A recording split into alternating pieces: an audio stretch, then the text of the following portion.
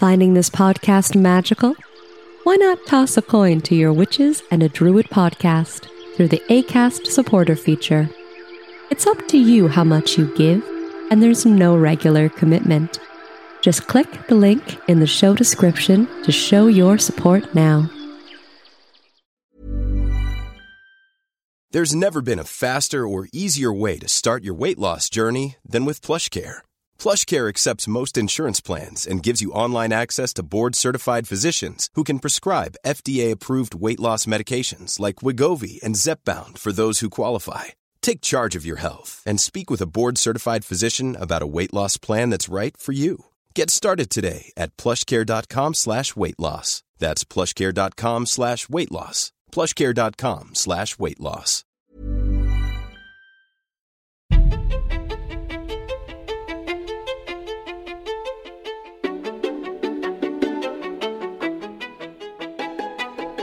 Welcome to Three Witches and a Druid podcast, a Canadian podcast about paganism in today's modern society.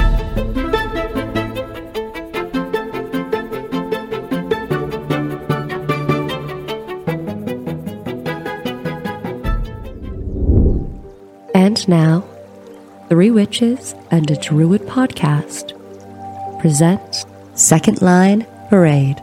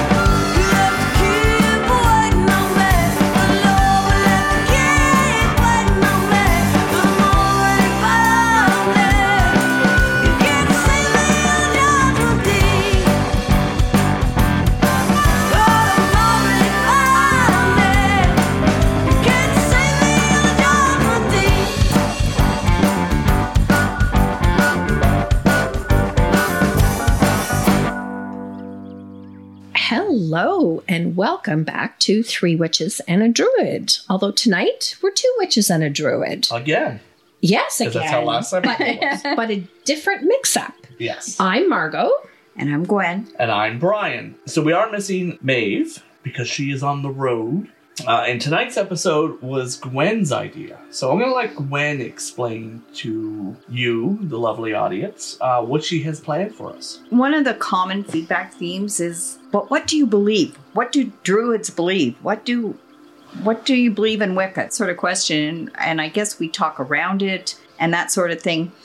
But people have like specific questions about beliefs and how the religion is put together. So I've done some workshops with elements of religion, and I thought we might just have some sort of lightning round, very quick questions where I'll throw out a question and we'll see what the eclectic Wicca would you call yourself? I guess. Yeah. Yes, I guess. Isn't that hard? It's so hard to say, what do I believe when I don't even know? I know how to define it or what label to wear. I'm Margot. Yep. That's my identifier is Margot. Hodgepodge witchcraft. Yes, exactly.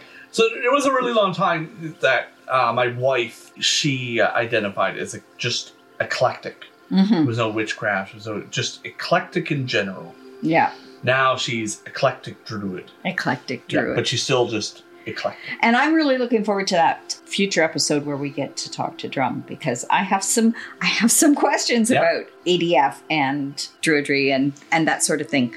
So let's start with basic layout, 8 elements of religion. So things that have to come together or almost always come together to create a religion. And number 1 is belief system or worldview, a philosophy that explains how your beliefs fit together to make a system so that you understand your place in the universe, sort of thing. Community. Religions have community. They have central stories and myths. They have rituals. And these are almost always correct. So ethics, emotional experiences, connections with the divine, however you get to that. Material expression, sort of objects or things that reflect your religion.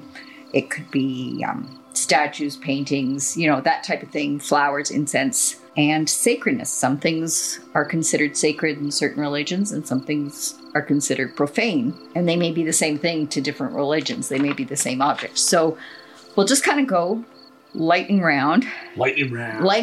So be ready.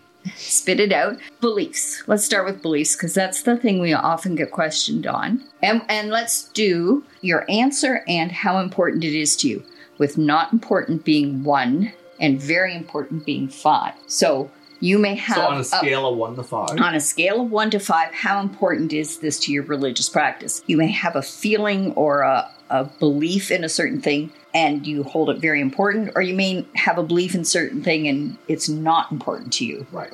To your practice, right? Okay, so... Well, I'm going to let Margot go first. We're going to let Margot go first. And that way I can base my answer on think. Yes.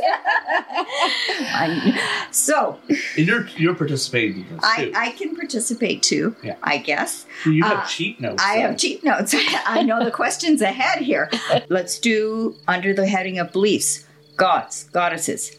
Many, few, 1, gendered. Are they stereotypes? Are they real beings? Go. I think they are energy. We give them names and faces and genders according to what we are asking of them. And see, now my brain is going, but really, do you? Is that what you really believe? That's the hodgepodge part. Yes, it is the hodgepodge part. I think that because I'm very devoted to Persephone, but does that mean I'm not devoted to, any of the other amazing goddesses out there whom I do occasionally reach out for help as well? So I think a part of it is, for me, as a mere human, we need to be able to categorize and label and understand the things in our lives. So we find it easier to say, if I need to work on my wisdom and my patience and my strength, then I'm going to cultivate a relationship with Athena. If I want to work on my independence and my resourcefulness, then maybe it's Diana. I think the archetypes help us narrow down what our needs and desires are, and help us channel those questions, those prayers, those spells in that direction to get the result we want. So how you define divinity, very important, not so very important. I think sort of middle.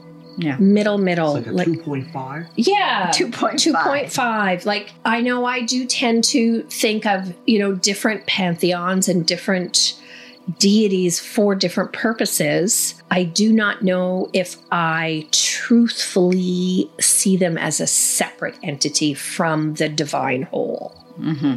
I think the divine whole is all intermingled, intermeshed, looking down on me going, oh, honey. Sometimes they shake their heads and sometimes they think, you go, girl. And they have my back and they have a shoulder to cry on, I think. That's fair. Yeah.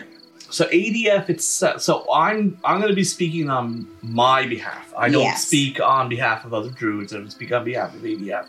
But ADF itself is generally polytheist. We believe in many gods, and with that comes the belief that all gods exist in some fashion. A lot of druids will follow a pantheon of some sort, be it Celtic, Welsh. We even have Greek and Roman druids. We have heathen druids who follow a Norse pantheon. So usually most druids you find or speak to will have a pantheon that they particularly follow. I follow personally a Celtic pantheon. I am a devotee to the Morrigan. I'm a devotee to Lugh. I'm a devotee to Bridget. We believe that you could be a devotee to whoever you wish and whoever you don't wish. And like you said, you may pull from here and there. Another god me and my wife follow is Grannis. We've discussed him before. But for me personally, I don't think that there's a room up in the sky with a bunch of guys sitting around it being like, Brian didn't pay his taxes, so we're going to smite him. Yeah. That's not how this works. I am a strong believer that a lot of gods and goddesses are personifications of ideals and concepts that we have in society. Be it war, be it love, be it pain, be it healing. And the gods and goddesses are our own personal personification of those things. And along the same idea is the more people who believe in that concept, the stronger that god or goddess may be. Well, so we're pretty close in, I think, like there's definite overlap for you guys, except I didn't hear 1 to 5 there. Oh, I'd say a 4. You'd say it's a 4. It's not the most important part, but it's definitely a major catalyst for me personally. Now, lots of druids it may be a 1, other druids it may be a 5. Yeah. So I think, and I identify as a pantheist as opposed to a polytheist. So I think, as kind of you alluded to and Margot said, that divinity is all around us and it's in all of us and surrounds us and it binds that universe that we're in together. That I do not have issue with standing in circle and calling out to a god or goddess, because I do believe that they exist because narrow human minds, like we can maybe abstractly understand that pantheistic worldview, but when you're hurt, when you're happy, when you're whatever, we can't really encompass and create relationship with something the ant doesn't have a relationship with the elephant. Basically, that overwhelming thing that overshadows you and all of those sorts of things. So I think we grasp onto things that are important to us and then we put a face on it and we create it. Yet I think that those things that have become created, because they have enough momentum, they become this egregore that they then have their own autonomy. They have agency. Like we may have made them out of divinity. We may have carved them out of trying to get a handle on this giant divinity that empowers us. But once that they have then become autonomous, like they aren't under our control just because we thought them up. They're now alive and they now exist. They are things that have existed. You can't kill an idea, sort of thing. Right. So I see a lot of value in addressing divinity in the guise of gods and goddesses. But for me, it's important to remember that this is just a really narrow out. Like, I realize that this isn't all there is. Right. That they are part of a greater whole in the same way that we are, sort of thing. Right. And yeah, I'm kind of like a 3.5. Okay. I'm kind of like a 3.5 for how important that is. So that's one thing that often people question about. Other things are afterlife. What do you think happens after you die? That's a big part of religious beliefs, worldviews. I just don't know. And I know it sounds like a huge cop-out. I don't spend a lot of time thinking about that because it does not matter what I believe. It is not going to change what is. Mm-hmm. What is not going to be affected by what I think is going to happen. But at the same time, as somebody who has had death touch my life from a very, very early age, I do sometimes think that those people are watching over me from somewhere. And so wherever they are, or whatever stage of that journey they're in, whether they're still watching over me or whether they've moved on to the next stage of what their life will be, I don't know. You said something really funny, but I totally understand where you were coming from before we turned the mics on. What we were reading. When we were talking about belief in reincarnation, because I've had many people ask me, so you believe in reincarnation? And my instinct is to say no, but I believe in past lives. So obviously... 1 + 1 I is know. 2. Obviously, I do believe in reincarnation. Like, in a way, I do not feel like I'm here to learn a lesson or that this is one step in a journey and I will move on from here. There's a part of me that feels like, well, maybe it's just because that's how I choose to live my life. I choose to live my life like this is my life. Mm-hmm. This is my chance. This is what I'm doing. And I'm going to either embrace it and make the most of it or wallow in a puddle in a corner. And it's up to me to make that decision. But if I have this belief in past lives and journey work and that kind of thing, which I've experienced, then obviously this is not going to be the last time around. Something else is going to happen after this. And again, going back to that, it doesn't matter what I believe is not going to change what is. I'm just going with it. Yeah. So, yeah. And so I in think, a 1 to 5, it's a... Yeah. It's a big question mark. Because on the other hand, I remember talking to somebody else one other time about, it was someone who was very concerned about ending a pregnancy and how they feel that maybe they had done a disservice to that spirit. And I remember saying at that point, I know I was determined to be here. Like there was no stopping me one way or another. I was going to be here. I was coming. I'm here. I feel there's a very definite sense of purposefulness. I don't know if that's a word, of me being here. I mean, I don't know what that purpose is, but I just have a very strong sense that, again, perhaps maybe given the trauma that I've gone through in my life, that I've survived, that I've overcome, that I'm here by pure stubbornness and determination, that there must be a reason behind that. So whatever this spirit going to experience next, I'm too preoccupied with this journey at the moment to give too terribly much thought to that. I think. Yeah. I strongly believe in reincarnation. You ever see the movie Soul? No. Yeah, the Pixar movie? That's pretty much it. Okay. Yeah. I got to put that Yeah, it's a very on good my movie. list. A little bit less mathematical, but it's very good. Basically, we live, we exist, and the goal of living and existing is to experience as much as possible. Be it good, be it negative, be it positive, whatever. The whole point of life is to experience. And then you pass on, you go to a little waiting area, be it Summerlands, be it heaven, be it whatever you may believe in, and then you start the whole cycle all over again. You come back and you experience a whole new slew of things that you're meant to experience. And as your soul gets older, eventually you don't have to keep coming back and experiencing things because you've already experienced them. Yeah. That's what I believe. Now, I also believe in, and this kind of could have went in the first section, I believe in something called balance, in the sense that every soul is meant to experience everything, and I mean everything. That means birthing a child, that means murdering someone, that means living poor, that means living rich, that means living in the ocean, that means living on land. Everything. That is the point of a soul, is to experience everything possible.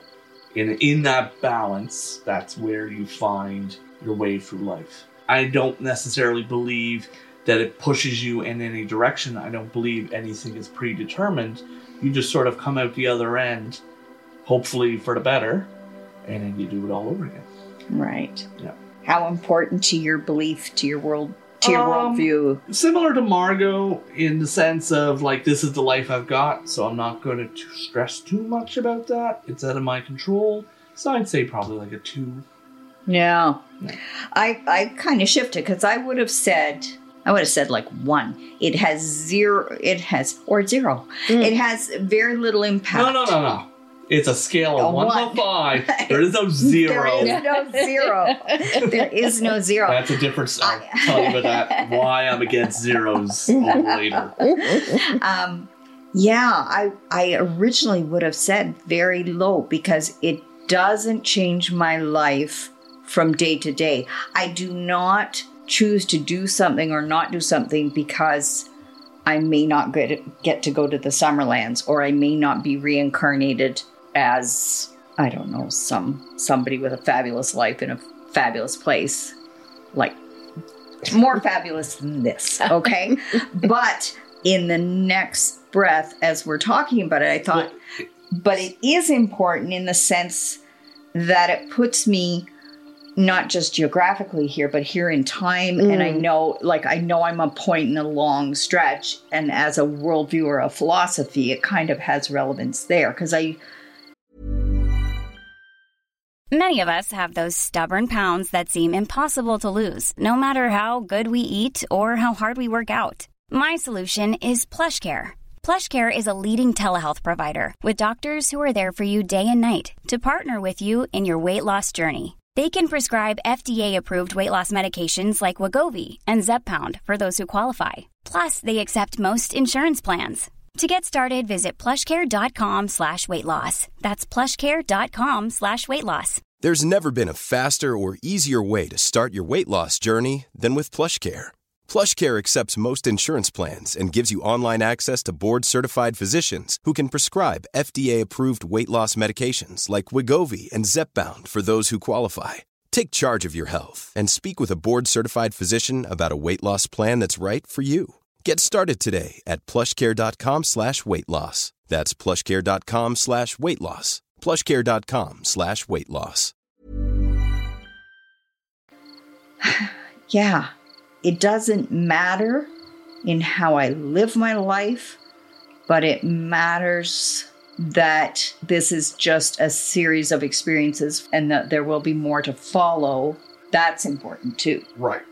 So I say personally it's a 2, but I have a bit of a story. Yeah. This happened actually like a week ago. I found Atticus was in his room playing, and he has this stuffed snake, and he calls it Greatness. The snake is called Greatness. And he was doing something. I said, "What are you doing, buddy?" And he's like, "Well, Greatness wants to die because he wants to come back as a lion." And I'm like, "What? What's happening?" And he's like, "Yeah, Greatness is going to die because he's really hoping to be reincarnated as a lion." And I'm like, "Oh, I didn't realize I knew we discussed that with him at one point because he's asked, but it's like, oh, that really has had an effect on him." Yeah. So we had a conversation about possibly just doing like a Frankenstein type thing and changing their minds because the lion's right there. But my child was under the impression that his stuffed snake was going to unalive himself in the hopes, fingers crossed, that he would come back as a lion. Yes. So I say it's a 2, but clearly we've discussed this enough in our household that it has affected my 6-year-old. Well, 6-year-olds want to know about death. Yes. And want to know about what's going to come. And I remember, having to play the so-and-sos believe this, and the so-and-sos believe this, and, going through, giving them all the options. And he said, well, I remember my elder said, well, I think I would like to believe in reincarnation. I said, oh, okay. Well, I think that it's interesting you say that, because that's one of the things of paganism. You can't really do that. Some druids believe this, and some witches believe that, and some doesn't mean all of them believe that. Exactly. No. Exactly. Yeah, it's not easy. All right, so one more in beliefs, and this was not quite so specific, but where are you on the scale of who and what we are? We are biological robots in a meaningless universe versus we are some sort of shining beings of light. We are parasites on Mother Earth.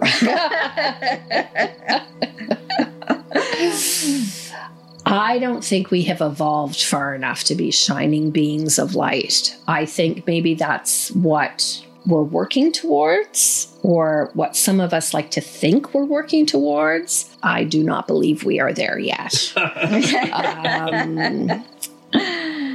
At the same time, I'm on my way to being partly robotic. I can't wait. Getting your new knee. Yeah, I was like, maybe someday, but we're nowhere even close to that anytime soon. Yeah.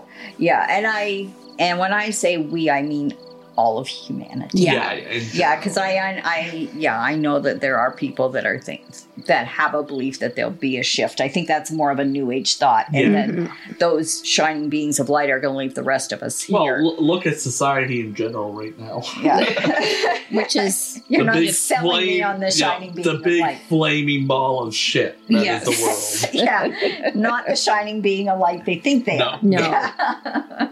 Yeah, I think there is meaning, but I don't think we're in a meaningless universe and we're just robots, procreating and reproducing ourselves for no whatever. I think there's meaning, but you're right. I think we're in the muck of it. And Yeah. Mm-hmm.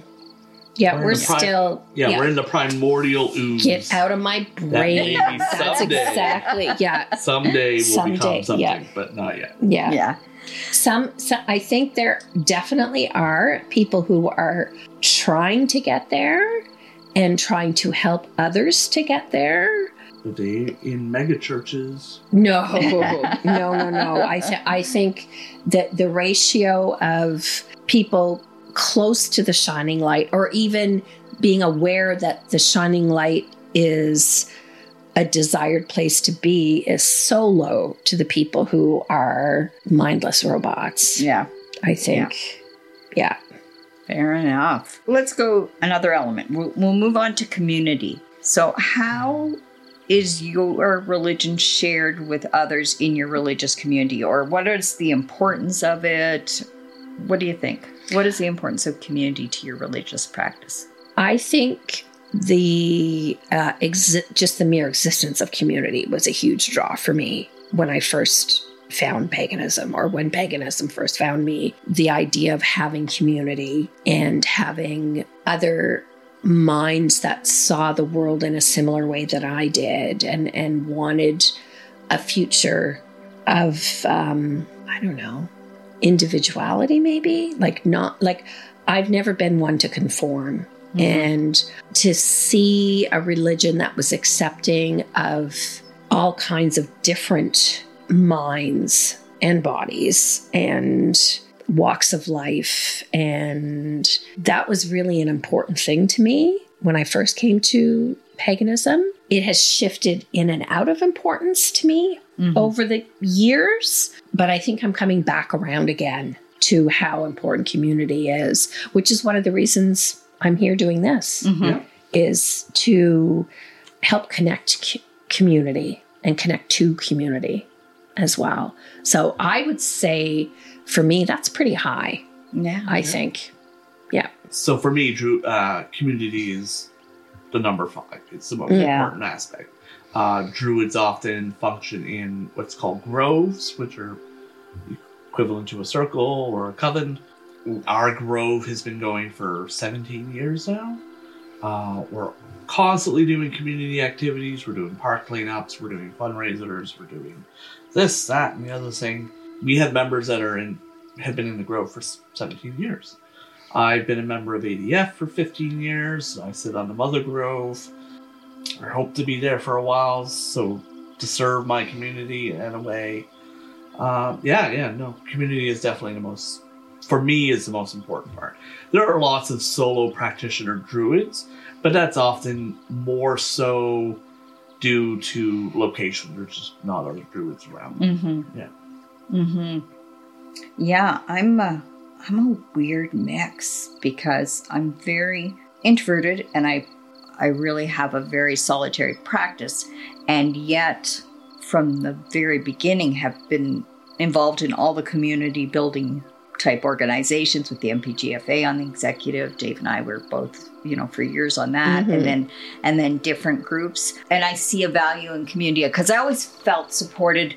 And I guess it's a different word for community, but I always had I have a strong base of friends that are very supportive, and in this room as well. But I guess I'd be, something would come up and my sister would say to me, "Oh, well, how do you know them?" And I go, "Oh, well, they're pagans." So I don't even think about it as being community, but we've kind of created this strong group of relationships out of the pagan community. I think that when we work together to accomplish things, I'm pretty proud of what the community has done for others, for the environment, both inside and outside of the community. So there's all of those aspects. I think as much as you may be, your practice might be very solitary, and your practice you may be very devout and have all of those things. But for me, if you're not doing, and doing usually binds you into community. Like if you're not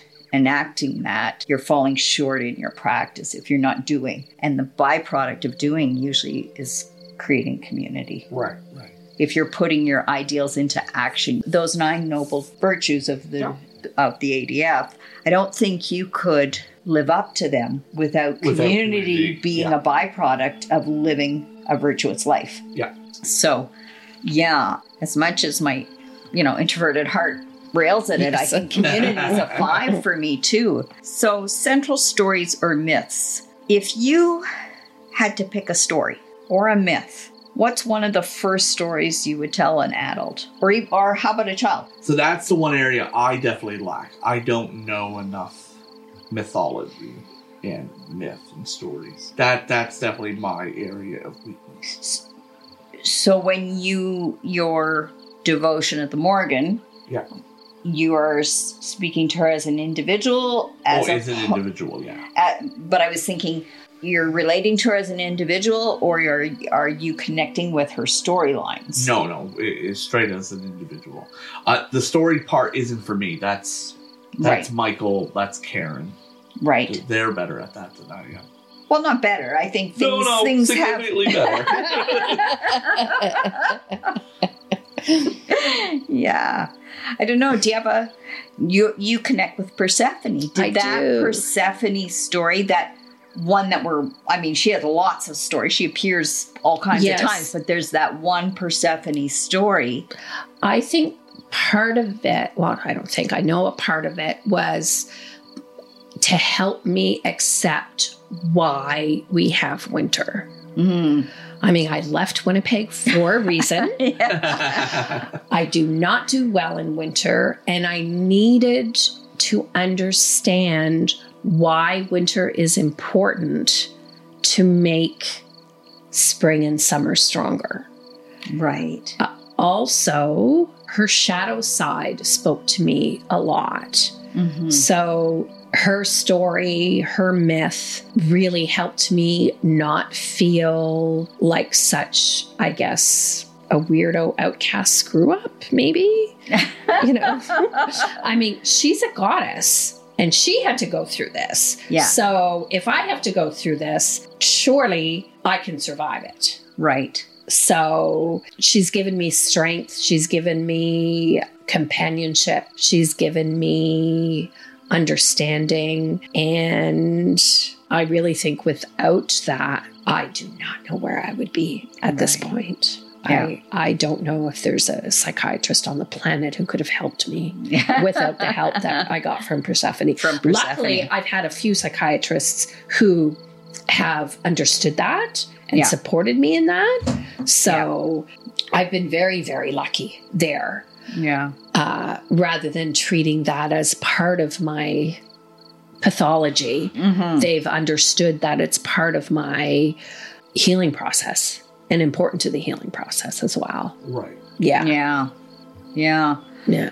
I don't know. I find stories really specific to the moment. So I don't know that I have a favorite story because, you know, I think different stories speak to different times of the year or different times in your life.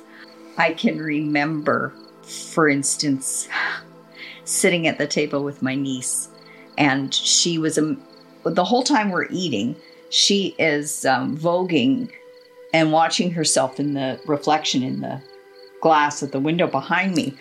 And she's, you know, she's engaging, but not really, because she's so focused on herself. She was quite enamored with her own reflection. So I began to tell her the story of Narcissus. And at the end of it, she's like 7, maybe. She looks at me and she goes, "When I die, do you think I'll be a pink flower or that pretty purple color?" And I was like, oh boy, we've totally the whole point of the story is right over your head, right? She's asking the important question. She's like, yeah, what color will I be when I become a flower? I'm like, well, maybe don't stare at yourself. Just eat your supper. You know? Like, stop looking at yourself. But that's it. I would be that aunt that would tell you some crazy story from mythology rather than say, "Look at vain little girl, eat your dinner." But apparently, not a lot of people appreciate that. Yeah. Not a lot of people appreciate that. Okay, rituals. A few questions we could have about ritual. Solitary versus group. What's your favorite? That's a tough one. I do think I prefer small group ritual over solitary. I have been lucky enough to have been working with the same group for a very, very long time. And I do feel that maybe it's just my focus and concentration and my purpose of being there seems to be stronger in that situation than as a solitary. Large group ritual is something that I couldn't do on a super regular basis. I enjoy doing it. I enjoy participating. I find it very exhausting. But also it can be very uplifting and very fulfilling at the same time. But I know it's not something that I could do on a regular basis. Right. Yeah. I think it would just wipe me right out. But I do enjoy my small circle ritual. That's very important to me. I personally think I'm better at larger rituals. The bigger the better. Don't necessarily enjoy them, but I think I'm good at them without sounding egotistical. I'm not the magician that Michael Vanderhook is, because he likes to add a lot of pizzazz. I'm more of a... Have there ever been tutus involved? Yes, with Michael. But I like to command a presence, I guess. I don't think I spend enough time doing my own solo rituals. It's definitely a part of my life I want to / need to do more often. And we have small circle rituals every month with the Grove. And those are great. They're always great. They're always amazing. I think for me, it depends on the focus of the ritual. So I love the pageantry and all the things, like you say, Mike brings to your large rituals for Sabbats. Like you go and there's massive amounts of people and there's song and there's dance and there's costuming and you just get lifted up into a flow of things. So that special occasions, the 8 times of the year, things like that can be really a magical experience. And it can be magical whether you're leading it or whether you're just participating. And in the same way that going to a concert or something, you know, you get that crowd sense and it's very uplifting. On ongoing basis, for me, like a very small group, it can push you, it can keep you honest. There's all sorts of benefits to that. But I do have a couple of daily practices that are important to me as well. But I don't, even though they're ritualistic, I almost don't even call them a ritual in my mind because I think of it as a group activity, I guess. You know what I mean? Yeah. I have practices where, whether daily divinatory practices, I guess I make a ritual out of housekeeping. I make a ritual out of gardening. When I think about it, because I'll chant or I'll do things or I'll empower or think about things as I'm doing that. But I don't consider, for me, that ritualistic experience comes out of being with people. Mm-hmm. Yeah.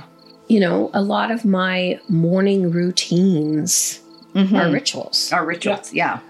Preparing to leave the house to go to work, that is a ritual. Mm-hmm. That without that, I am messed up. That's actually a really good point. And when I talk about personal ritual, I'm thinking more something dedicated. Yes. But you're right. There are little, like I have a little stack of polished stones that I constantly keep balanced. And if they're not balanced, it bothers me. And I restack them. And they're in the washroom and next to the sink and drip a little bit of water over it every day. And when Atticus knocks them over, I get annoyed and restack them. That to me, that's my grounding. That's your grounding. That's your... What value does ritual have in the overall of your religious practice? How important is ritual to it? 1 to 5. So me personally, I'd say a 2, but from the community aspect, I believe it's 4 or 5. I'm thinking 4 or 5. Yeah. I wouldn't have said as much before, but I think as we talk about it, I realize that there's some real importance there. Mm-hmm. Yeah, exactly. 3 Witches and a Druid podcast would like to take a moment to thank our amazing Patreon supporters. Today, we shout out to Danny, Tanya, Sarah, Laure, Kay, Linda, Jennifer, and our newest Patreons, Highland Horde and Larry. Without your generous support and contributions, we couldn't bring you this magical content, and we thank you for listening. I guess until next time, merry meet, merry part, and merry meet again. Blessed be. This has been 3 Witches and a Druid podcast.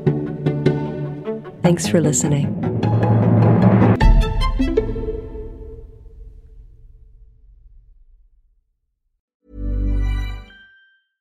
How would you like to look 5 years younger? In a clinical study, people that had volume added with Juvederm Voluma XC in the cheeks perceived themselves as looking 5 years younger at 6 months after treatment. Look younger, feel like you. Add volume for lift and contour in the cheeks with Juvederm Voluma XC. Reverse signs of aging by adding volume to smooth laugh lines with Juvederm Volure XC. For important safety information and to find a licensed specialist, visit Juvederm.com. That's JUVEDERM.com. Not for people with severe allergic reactions, allergies to lidocaine, or the proteins used in Juvederm. Common side effects include injection site redness, swelling, pain, tenderness, firmness, lumps, bumps, bruising, discoloration, or itching. There's a risk of unintentional injection into a blood vessel, which can cause vision abnormalities, blindness, stroke, temporary scabs, or scarring. Talk to a licensed specialist to find out if it's right for you.